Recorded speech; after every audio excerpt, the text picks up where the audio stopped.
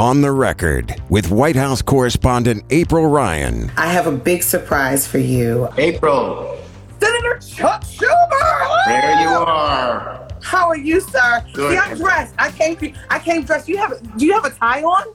I do. We're working. I'm right off the Senate floor because McConnell called us back, but not doing anything about COVID. Conspiracy theories against Obama and against Biden, right-wing judges, but not what we need to be doing. But I'm here. I have to be here, and that's my job. I'm all alone in this nice office I have. I'm all alone, and but you're wearing a mask, correct? I wear the mask on the floor. I have it somewhere around here. But anyway, yes, I wear my mask usually. So let's talk about the HEROES Act. Great. There needs to be Senate action. What do you see? Talk to me about the HEROES Act. Okay. Passed in the House. It passed in the House overwhelmingly because it's so needed. Look, here we are. We have millions, 20 million, 25 million, maybe more unemployed. Lots of small businesses, small little businesses, many of them in the minority communities shutting down because they don't have no income, no help. We have our churches are hurting because there's no collection plate, and I put in the legislation that churches could use the small business program to stay open. So if you're a member of a church, tell your pastor this is very good. But in any case, the COVID-4 bill does lots of things. First, it provides money to the state and local governments so they can pay their workers. We all know city and local workers, it's always been a ladder up, and they're going to go broke unless we have money for them. It has much more money for testing. If we don't start testing people, and particularly all across the country, not just in affluent communities, we're not going to get rid of this COVID. I spoke to the mayor of New Rochelle when they had to go in quarantine. April. And they were ground zero. New Rochelle was ground zero. Ground zero, you got it. And I said, what do you need? He said, if I had 70,000 tests, I'd test every member of my city. Those who had COVID would be told to stay inside and quarantine for 2 weeks. Everyone else could go out on the streets, go to their jobs, go shopping, because they knew that no one who had COVID would be out there. But we don't have the testing. That's in the bill. We have direct payments for families. Every person would get $1,200 per family, up to $6,000 per household. We say that there will be safeguards to ensure safe elections. We increase food stamp benefits and SNAP benefits. So many people can't feed their families. We provide money. Let's say you're a renter.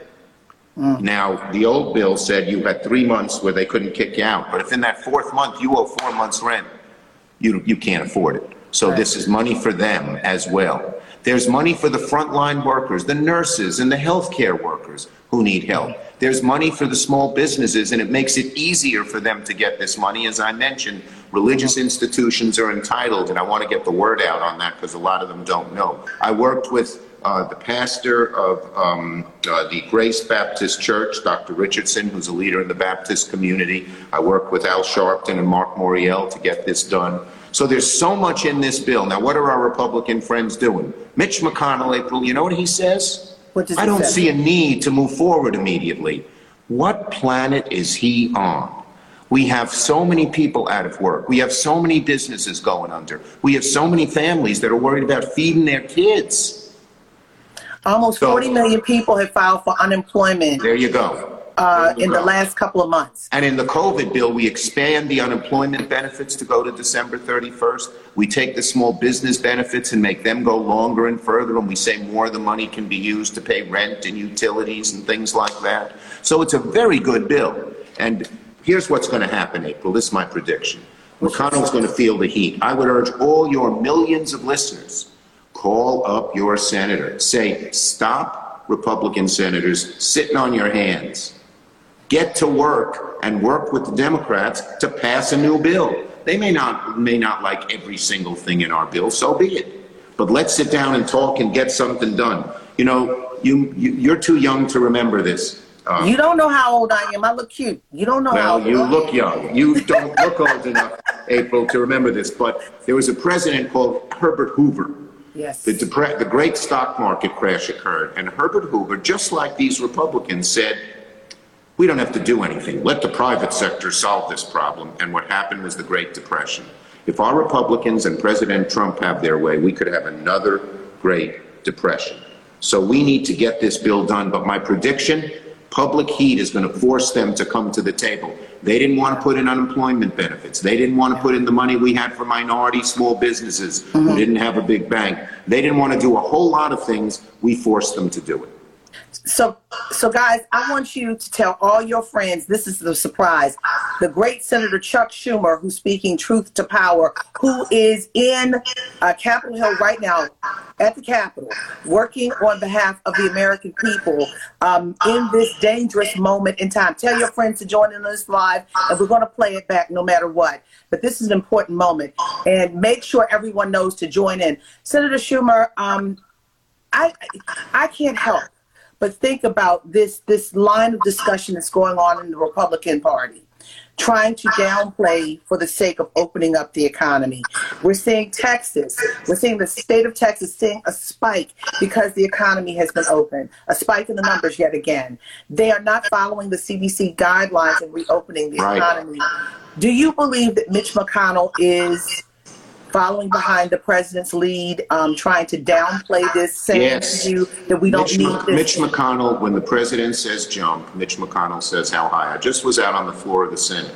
Do you know what he spent his time on his speech? Attacking Obama.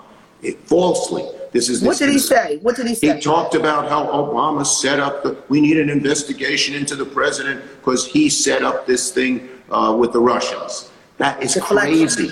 Nobody believes it, but they're looking for diversion. And you know what he's doing?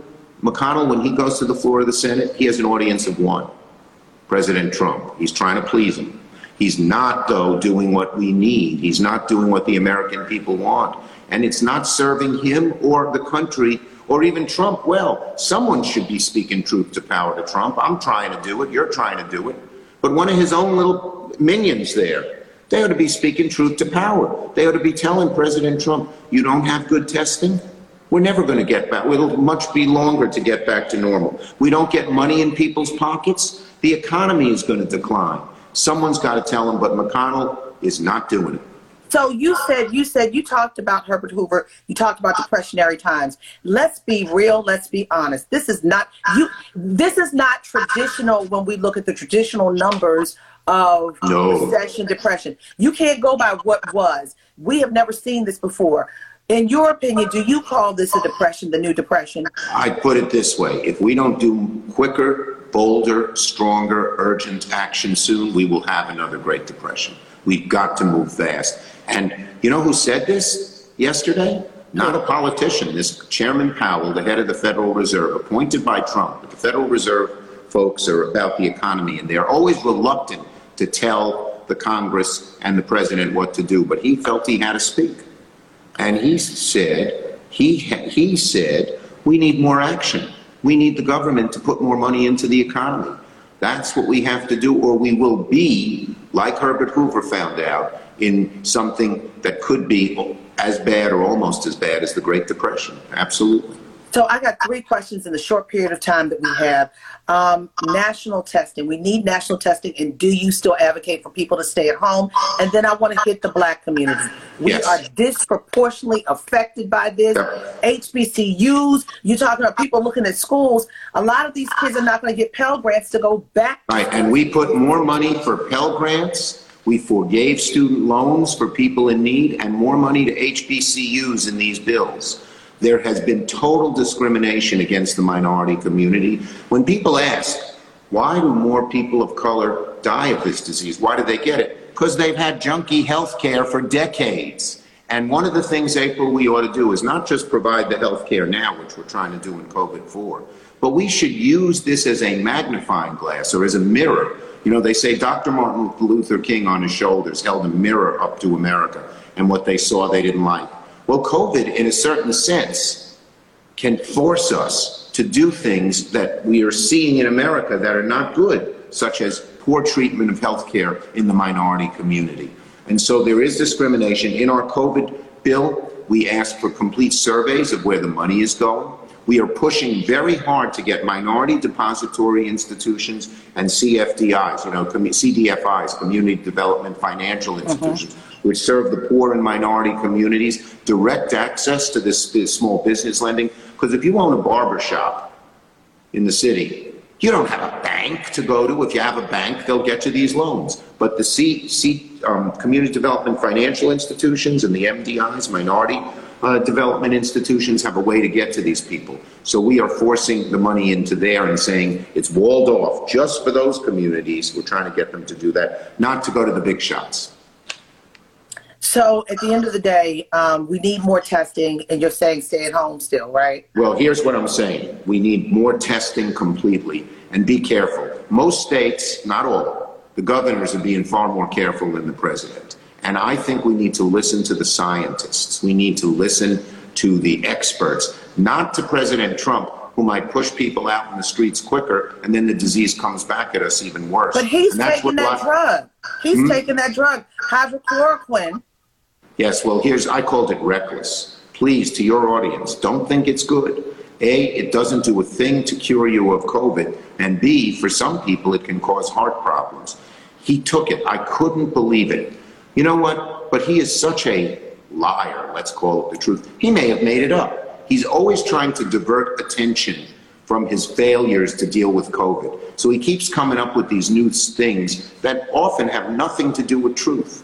Maybe he knew someone who was, you know what happens with him? One of his wealthy friends calls him up and says, I own a stock in this hydrochloroquine company. It's a good thing. And then he goes and talks about it. I don't know if that happened, but it wouldn't strike me as unusual. Wow. So this is Joe Biden's race basically to win or lose, right? I think it's his to win. I'm going to fight as hard as I can, April, to get him elected. A, so we don't have Trump. But B, so we can do some real things for people. We have been stymied. Even after 2010, when the Tea Party came in and took over the House, they stymied President Obama. And of course, President Trump has done nothing. If we take back the presidency and Joe Biden wins, and I become majority leader, we can really move America forward in so many ways, in terms of helping people go to college, in terms of helping people get good paying jobs, in terms of making health care much more universal so that poorer people and people of color are not discriminated against. We have a huge agenda, a big infrastructure bill. We have lots of things we want to do. And we need to win back the presidency and the Senate, and then we can get a lot done. And keep the House, of course. I was going to say keep the House. Keep the House. That's what you want. Who do you want for his running mate? I am just wanting to win. I keep my advice to Joe Biden private. Oh, there are a lot of good ones, April. I'm glad he... There are a lot of qualified running mates. Even black women. There are a lot of qualified black women. Not even. Certainly black women. I chose Stacey Abrams to give the address, 2 years ago to rebut the president. She cleaned his clock. She's among many, both black and white, really well-qualified candidates. I'm not picking one or the other. There are many good ones, and I will support Biden all the way. We got to beat Trump. Anything else you'd like to add before April, I'd love to give you a virtual hug. There you go. Keep up the good work. With this week's On the Record, I'm AURN White House correspondent April Ryan. Don't forget to subscribe to On the Record on iTunes, Google Play, SoundCloud, Stitcher, or any other podcast directory. If you like what you hear, leave a 5-star review. On the Record, a product of American Urban Radio Networks. Ohio, ready for some quick mental health facts? Let's go. Nearly 2 million Ohioans live with a mental health condition.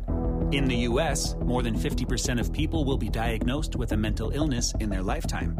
Depression is a leading cause of disability worldwide. So why are some of us still stigmatizing people living with a mental health condition when we know all of this? Let's listen to the facts and beat the stigma. Ohio, challenge what you know about mental health at beatthestigma.org.